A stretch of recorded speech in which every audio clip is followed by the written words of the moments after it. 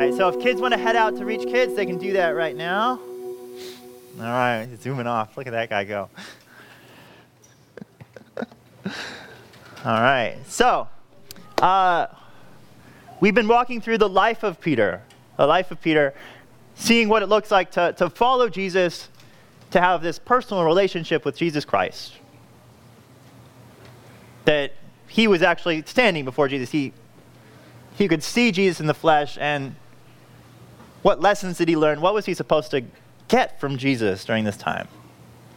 Now, last week we talked about how Peter, by his faith in Jesus as God and as Christ, that he was transformed. That he was transformed into the rock and the foundation of the church.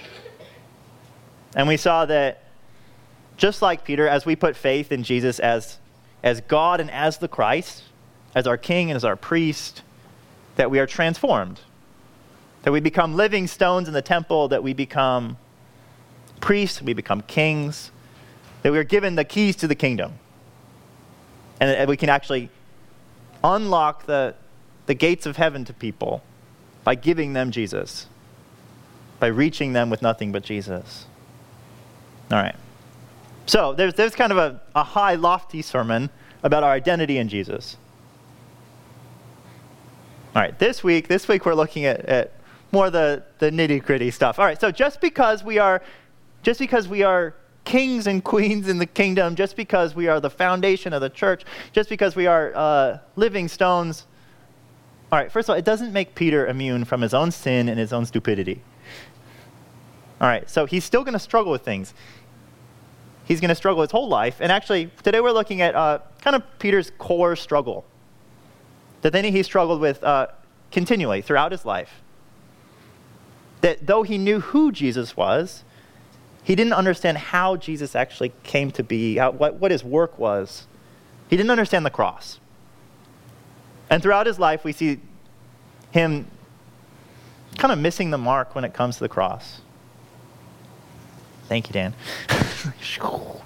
The glory of Jesus was before me. All right, Peter misses the cross.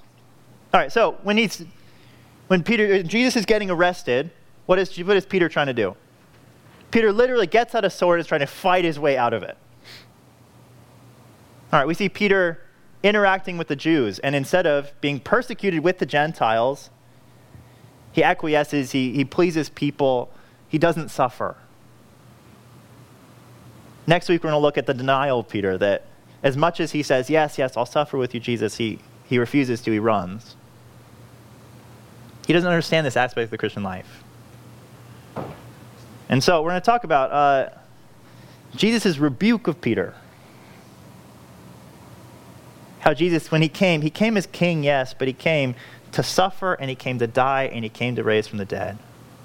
But that is the pattern of the gospel. That's the pattern of the kingdom. And last week I said, okay, yeah, we're going to build the kingdom.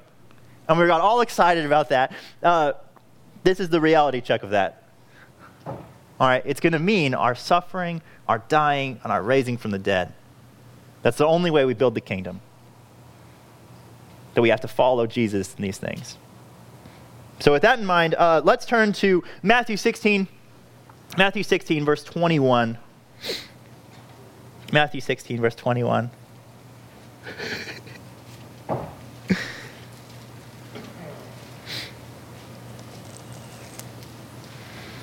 And read with me. Matthew 16, 21 through 23. From that time, Jesus began to show his disciples that he must go to Jerusalem and suffer many things from the elders and chief priests and scribes, and be killed on the third day, and on the third day be raised. And Peter took him aside and began to rebuke him, saying, "Far be it from you, Lord, this shall never happen to you." But he turned and said to Peter, "Get behind me, Satan. You are a hindrance to me, for you are not setting your mind on the things of God, but on the things of man." All right, let's pray.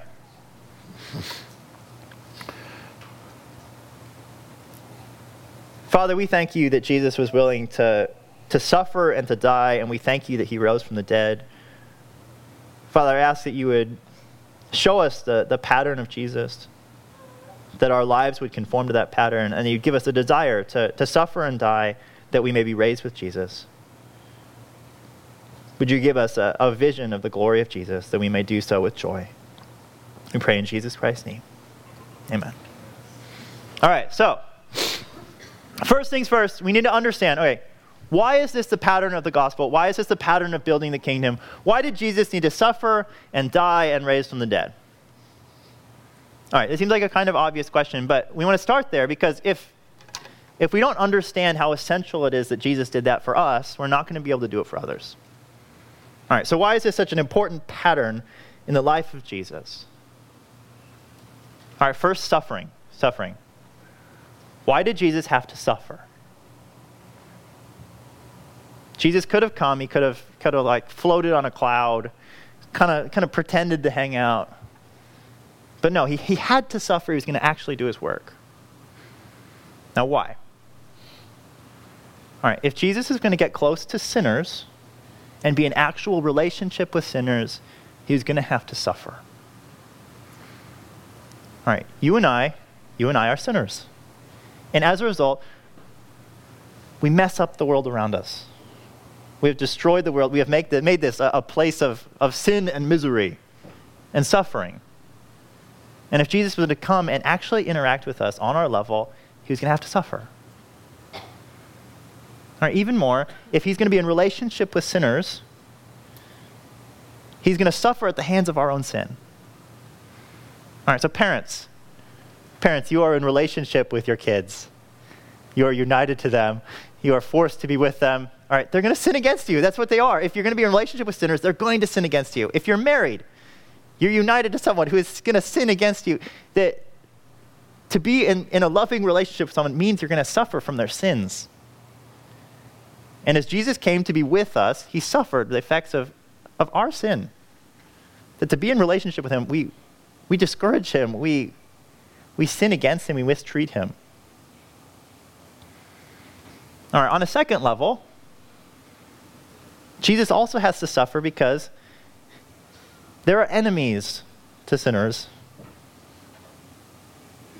That we have a cosmic enemy. We have Satan. Satan's standing there as an enemy, hoping that Jesus does not die for sin. Fighting for the fact that we may not be saved. And if Jesus is actually going to save us, he's going to create enemies along the way. It says that the scribes, the elders, and the chief priests he would suffer at their hand. Why? Because they were the abusers of these sinners who needed salvation. They had their thumb on the people. And if Jesus is going to suffer, or he's going to save those sinners, he's going to create enemies. All right, it's essential that if we're going to enter the kingdom, Jesus has to suffer. All right, second, Jesus has to die. Jesus has to die. And I want to remind us, okay, we're not merely sick.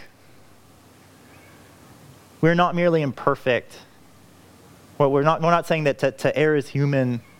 All right, we're saying that we are so fundamentally broken that Jesus had to come and die for us, to pay for our sins, to pay for the judgment and wrath of God. And if he didn't do that, he couldn't have us in the kingdom. And actually, we wouldn't actually know his love without that. We wouldn't, as much as he would say that he loved us, he'd be leaving us in the cold. He'd be leaving us in the dark. He'd be leaving us out without real hope. He had to die for us. All right, and third, he had to raise from the dead. He had to raise from the dead. All right, so that's where, all right, Jesus died for us, yes. Jesus died for us to take away our sins. All right, but that brings us to 0. But it's not like at that point Jesus just kicks us to the curb. He says, okay, so I've paid for your sins, now just go and be a good person. No, we needed more than that. That if it was just that, then the very next second we would sin and we'd be dead. All right, we wouldn't be saved for very long. So Jesus not only gives us his death, he gives us his resurrection life. He had to raise from the dead so that he'd give us the life that he had earned for us. A life of victory over sin, victory of the power of evil, victory over death. Jesus had to suffer, he had to die, he had to raise from the dead, and he did that for each and every one of us. That's the only way he could build the kingdom. Otherwise, Jesus would be a king without any people. He had to suffer and die and raise on our behalf. Okay? Those three things are essential as part of the gospel. All right.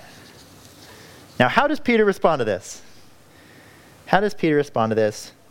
Verse 22, Peter took him aside. All right, he's polite about it, right? You're never supposed to rebuke someone and shame them. No, so he takes Peter's side, or Jesus' side, and began to rebuke him. All right, this is dangerous. All right, this is not good. Saying, "Far be it from you, Lord, this shall never happen to you. This shall never happen to you." But Jesus turned and said to Peter, "Get behind me, Satan, you are a hindrance to me, for you're not setting your mind on the things of God, but on the things of man." All right, so just as an aside, remember last week, all right, we had Simon, he was renamed. He was renamed Peter, the rock of the church. All right, Peter gets a new name this time. He's Satan this time. All right, he's now Satan. He's the enemy of God. He's the accuser. He's the discourager of Jesus. All right, we always have to live with this tension. All right, we are sinners and we are saints. We are called both glorious rocks in the kingdom of heaven and sometimes we're straight up Satan. All right? You're going to have those days. That's just the reality. All right, so he's an enemy of Jesus at this point. All right, second, what is he? He's a hindrance to Jesus. So before he's the foundation of the church, now he's actually the stumbling stone. He's the one preventing Jesus from building his kingdom. He's standing in the way. He needs to get out of the way, get behind Jesus, or Jesus is going to run him over. All right, last week we saw that Peter was receiving messages from God on high, that the heavens were opening and God was anointing Peter with knowledge. All right, this time he's receiving messages from his own heart, his own wicked heart, and this is what he came up with. He came up with this fantastic plan. All right, I just want to encourage you. The Christian life is a messy life. It's a messy walk with ups and downs. Sometimes you'll be Peter, sometimes you'll be Satan. It's just the reality. All right, but we don't want to stay there. So, where did Peter go wrong? Where did Peter go wrong? All right, first off, okay, he didn't understand suffering. And I think he didn't want to understand the suffering of Jesus for his own sake. So Peter assumed that he'd become the rock. He has the keys to the kingdom. He can forgive and release people from their sins. And he assumes that now, from this position of power, he should be immune from suffering. That he's now in the kingdom of God. He's building the kingdom. He expects that, okay, if you're high up in the kingdom, you should suffer less. And Jesus is saying exactly the opposite. I'm the king of the kingdom, and I'm called to suffer more than anyone else. And that actually, as we follow Jesus, we are not called to suffer less. We are called to suffer more. We're called to suffer with Jesus. All right, Peter doesn't understand the death of Jesus. I think Peter honestly thinks that what he needs is a life change. Is for Jesus to come in, overthrow the Roman Empire, make life better for everyone. He doesn't understand the real problem with his heart, with his sin, and doesn't understand that Jesus needs to die, that death is part of this. All right, and last of all, I don't think Peter really even sees the resurrection. Now there's three parts to it. It's suffering, it's dying, and it's raising from the dead on the third day. But if you looked at Peter's reaction, Peter has no idea that that's part of it. He should have said, wow, that's a lot. That's kind of amazing. That's a miracle. How is that going to work, Jesus? But no, he cuts out the last one. He only sees the first two. He doesn't fully believe the resurrection. He doesn't understand it. It's not part of his thinking. It's not part of his life. that the suffering and the death, they become the only thing that he sees. The resurrection isn't actually a reality anymore. And so he sees this as the loss of his life. And if he stops Jesus from suffering and from dying, then he won't have to follow him either.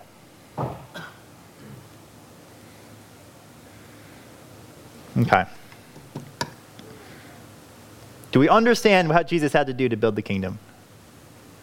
What Jesus had to do to get you into the kingdom, to suffer and die and be raised from the dead. We have to identify that on a fundamental level. And then we say, okay, what does it mean for us? Let's keep reading. I'm going to read verse 24.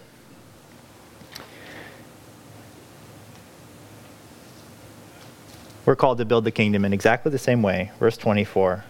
Then Jesus told his disciples, "If anyone would come after me, let him deny himself and take up his cross and follow me. For whoever would save his life will lose it. But whoever loses his life for my sake will find it. For what will it profit a man if he gain the whole world and forfeit his soul? Or what shall a man give in return for his soul? For the Son of Man is going to come with his angels in the glory of his Father, and then he will repay each person according to what he has done."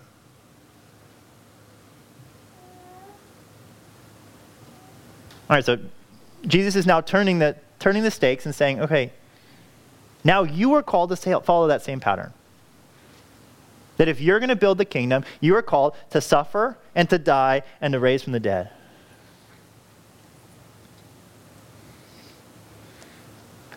All right, what does that mean for us? What does that mean for us? All right, in your personal life, in your personal pursuit of Jesus, there's going to be an element of suffering and of death. All right. I know how much you guys don't like spiritual disciplines. I don't like them all that much either.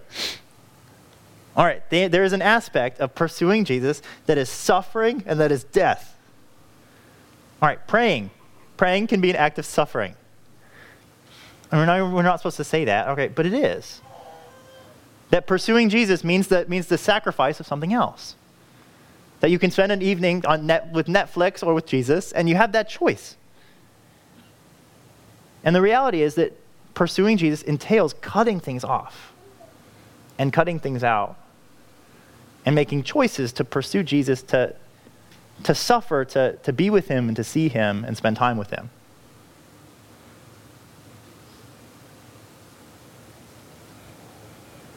All right, personal obedience has a suffering element to it. Oh man, what's going on in there? Good thing you're not in there. Oh, no. All right, personal obedience. Personal obedience is difficult. All right, it entails suffering and death. We act like, okay, just obey, it'll be so much better for you. No, Paul doesn't talk about it like that. Paul talks about obedience to the law of God as dying to yourself, as crucifying the old man, as killing the old man. That you're going to be asked to do things that you don't want to do that will sound like death to you. And they will be death to you. You'll be called to cut out things that you think are life for the sake of Jesus, for having him. All right. This body, the church, Reach Church, there's an element of this that is death and that is suffering. All right, and you're thinking like, I can feel it, yes. Oh, too clear, Peter. All right. But I want to remind us, okay, you're not here for yourself. You're not here for yourself. And that we don't exist, you don't exist like, you shouldn't be coming here being like, okay, what can I get out of church today? You should be thinking, okay, how can I help build the kingdom through this church? All right, when we think about worship, we shouldn't think first, okay, what worship do I want? Will make me the most fulfilled, will help me get to Jesus. We should be thinking, okay, the people out there, what's going to help them see Jesus? What's going to help them worship? What's going to help them understand who this God is? All right, when we think about what programs to start, my first thought shouldn't be, well, we should probably have a men's group for married men who are 29 who have a single child and are in pastoral ministry. Like, let's start that group. That sounds like right up my alley. All right. But that's how we think about it. Like, that's always the first group that we think of. All right. No, we should think first, who are the people that, like, I want to come here? And, like, what would minister to them? What would help them? What would help them see Jesus? All right, let's go even more fundamental. I recognize that some of you hate the greeting time. You hate the greeting time. All right, I don't care if you hate the greeting time. All right, that is your chance to pick up your cross and follow Jesus. All right? It's like 3 minutes. All right, you can do it. Like, you don't have to stand there and be like, oh, no. Or like you say hi to the person next to you who is like also the person you came with and like convenient. Like, let's just like try to keep talking. No, okay. This is your chance to build the kingdom. All right, that's simple. But like people needed to be greeted here. And we're either here for ourselves to hang out with our friends or hang out with no one and go like this. Or we're here to actually minister to each other and build the kingdom. All right, it's very practical. I recognize you guys don't like that. But, all right, you're outside this church. You're also called to sacrifice and to die. All right, your workplace is a place of ministry to build the kingdom. Your neighborhood is a place of ministry to build the kingdom. That your oven and your kitchen table are tools for building the kingdom. That your cars and your credit card is a tool for building the kingdom. Like your time is given to you so you may build the kingdom. That you may suffer and die for other people. All right, that is the pattern of building the kingdom. We talked about last week that it was like so exciting and like, hooray, let's build the kingdom. This is what it's going to take. It's not glamorous. It's suffering and it's death. All right, this is the brutal part. All right, when we talk like this, we tend to have a certain reaction. When people say things like, oh, like I feel like I'm called to suffer. I feel like I'm called to do this. I feel like I'm called to pray more, to read my Bible. I feel like I'm just not doing it. I'm not sacrificing. All right, what do we tend to do? We tend to say exactly what Peter would say. And we say, no, like you're not called to do that. Don't suffer. You're not called to die. Like, and these things that haven't fallen out of heaven, they've come up from our own hearts. We say things like, well, just take care of yourself. Make sure you're taking care of you first. All right, honestly, those are not from heaven. All right, that is not biblical wisdom. That's just psychologized selfishness. And then when we say stuff like that, we're discouraging people in the kingdom of God. We're acting like the realities of this pattern don't actually exist. All right, at that point, we are being Satan to one another. We're being the enemies of God. We're being the enemies to one another.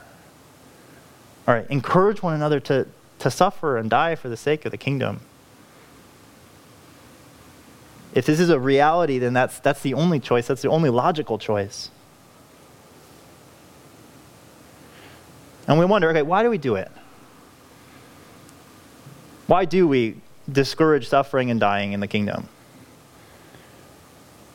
When someone comes to us and is like, oh, I feel really convicted, I need to read my Bible more, why do we say like, well, no, you don't overdo it. You're going to be one of those spiritual people. All right, we do that first because just like Peter, if they do it, then we're probably called to do it as well. And that we don't want to tell someone to pray because then we'll have to pray. We don't want to tell someone that they should sacrifice because then we'll have to sacrifice too. We're not getting them off the hook. We're getting ourselves off the hook. All right, and second, we're discouraging about this because I don't think we really believe in the resurrection. We don't really believe in the resurrection. Peter didn't really believe in the resurrection. That when we see suffering and we see sacrifice, we see that call in our lives, all we see is the death part of it. And all we see is the suffering part of it. We forget that actually that's supposed to bring resurrection life. There's a third part.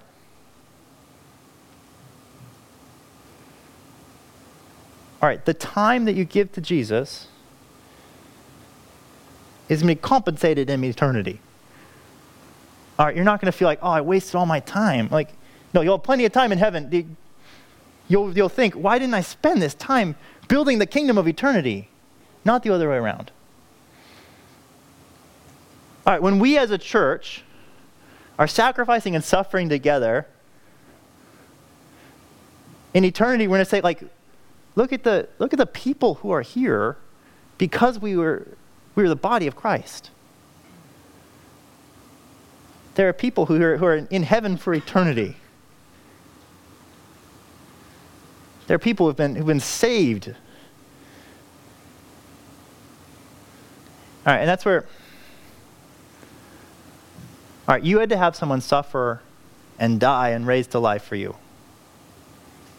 All right, the people out there need that as well. That if we're going to be in relationship with the people out there, we're going to have to suffer. Sinners are messy. Sinners have messy lives. They've ruined their lives. We have ruined our lives with sin. And if we're going to be in relationship with these people, we're going to have to suffer. We're probably going to even create enemies of the people out there. Because they don't want grace. They don't want to be saved.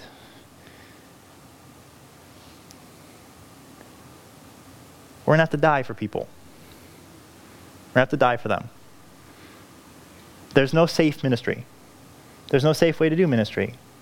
We're going to die relationally and emotionally and financially. We are going to die. And they're not actually going to believe the message until we're willing to die for them. All right, but we do all that because there is a resurrection. There is life on the other side. And if that's a reality, this actually isn't a sacrifice. This is just investing in eternity. Now, Jesus recognizes that this is discouraging. He recognizes that hearing this isn't fun. That to say, take up your cross and follow me is a brutal message. And actually, in context, Jesus then goes 6 days later and encourages them. He takes Peter and he takes James and he takes John and he takes them up to the mountain. And what happens? He's transfigured. The transfiguration, this is one of those churchy words, the transfiguration. He's transformed, and so that Peter and James and John can see the glory of Jesus. So they have some kind of glimpse of the resurrection life of Jesus, of the beauty of Jesus, of the majesty of Jesus. We sang earlier about you're beautiful. That the suffering and the death, it isn't beautiful, but this Jesus is. And so he shows us his glory. He reminds us that there is resurrection life. And we're reminded, okay, we give our lives to God, to the Lord, to this beautiful, radiant one who deserves all our worship. And we actually want to see him worshiped. We want to see him glorified. He deserves it. That more people out there should be worshiping Jesus because he is amazing. And we want people to do that. All right, but he also shows us his glory so that we know where we're headed. That as we die and as we suffer, we're moving towards the glory of Jesus. That we're going to be transformed into that picture. That radiant, glowing, glorified Jesus.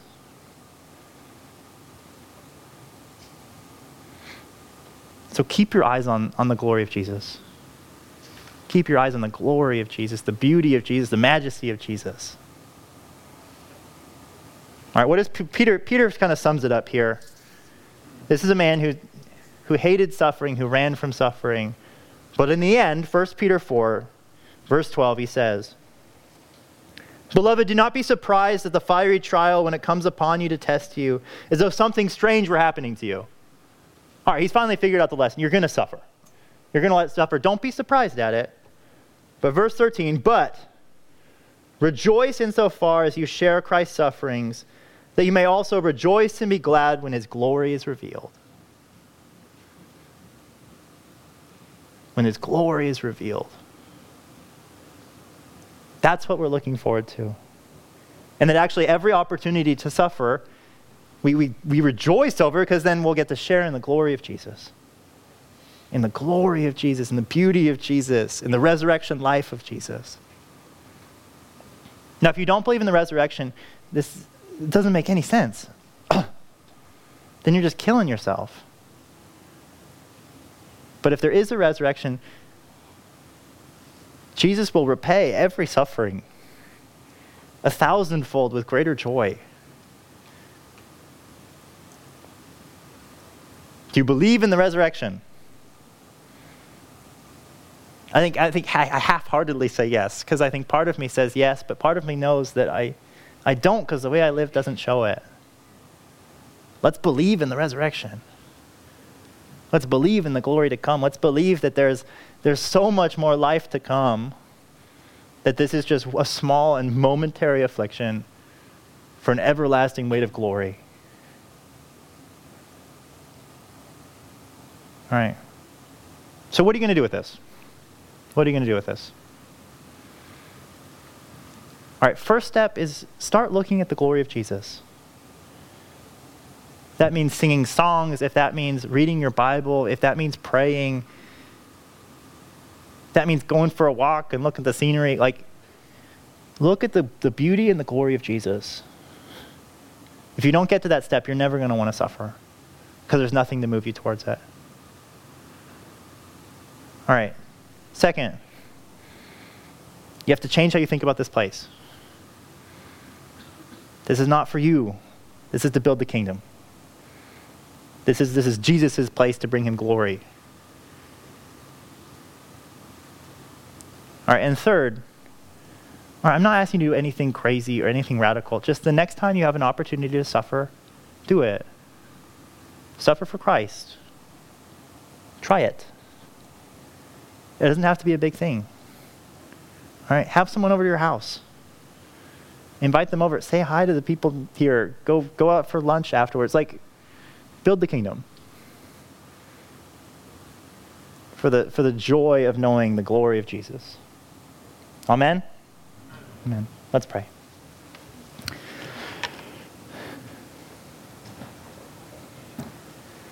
Father, we confess that we don't fully believe in your resurrection. Otherwise, our lives would look so different. And so, Father, we ask that you would open our eyes to see the glory of Jesus, that there is resurrection life in him, that the death and suffering that is called in this time will be so outstripped and outpaced by the glory of Jesus. Father, would you give us a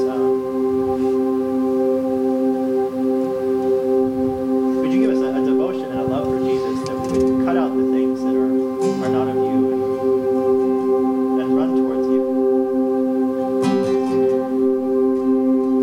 Jesus, you are beautiful. You are the resurrected Savior. You are one that suffered and died for us.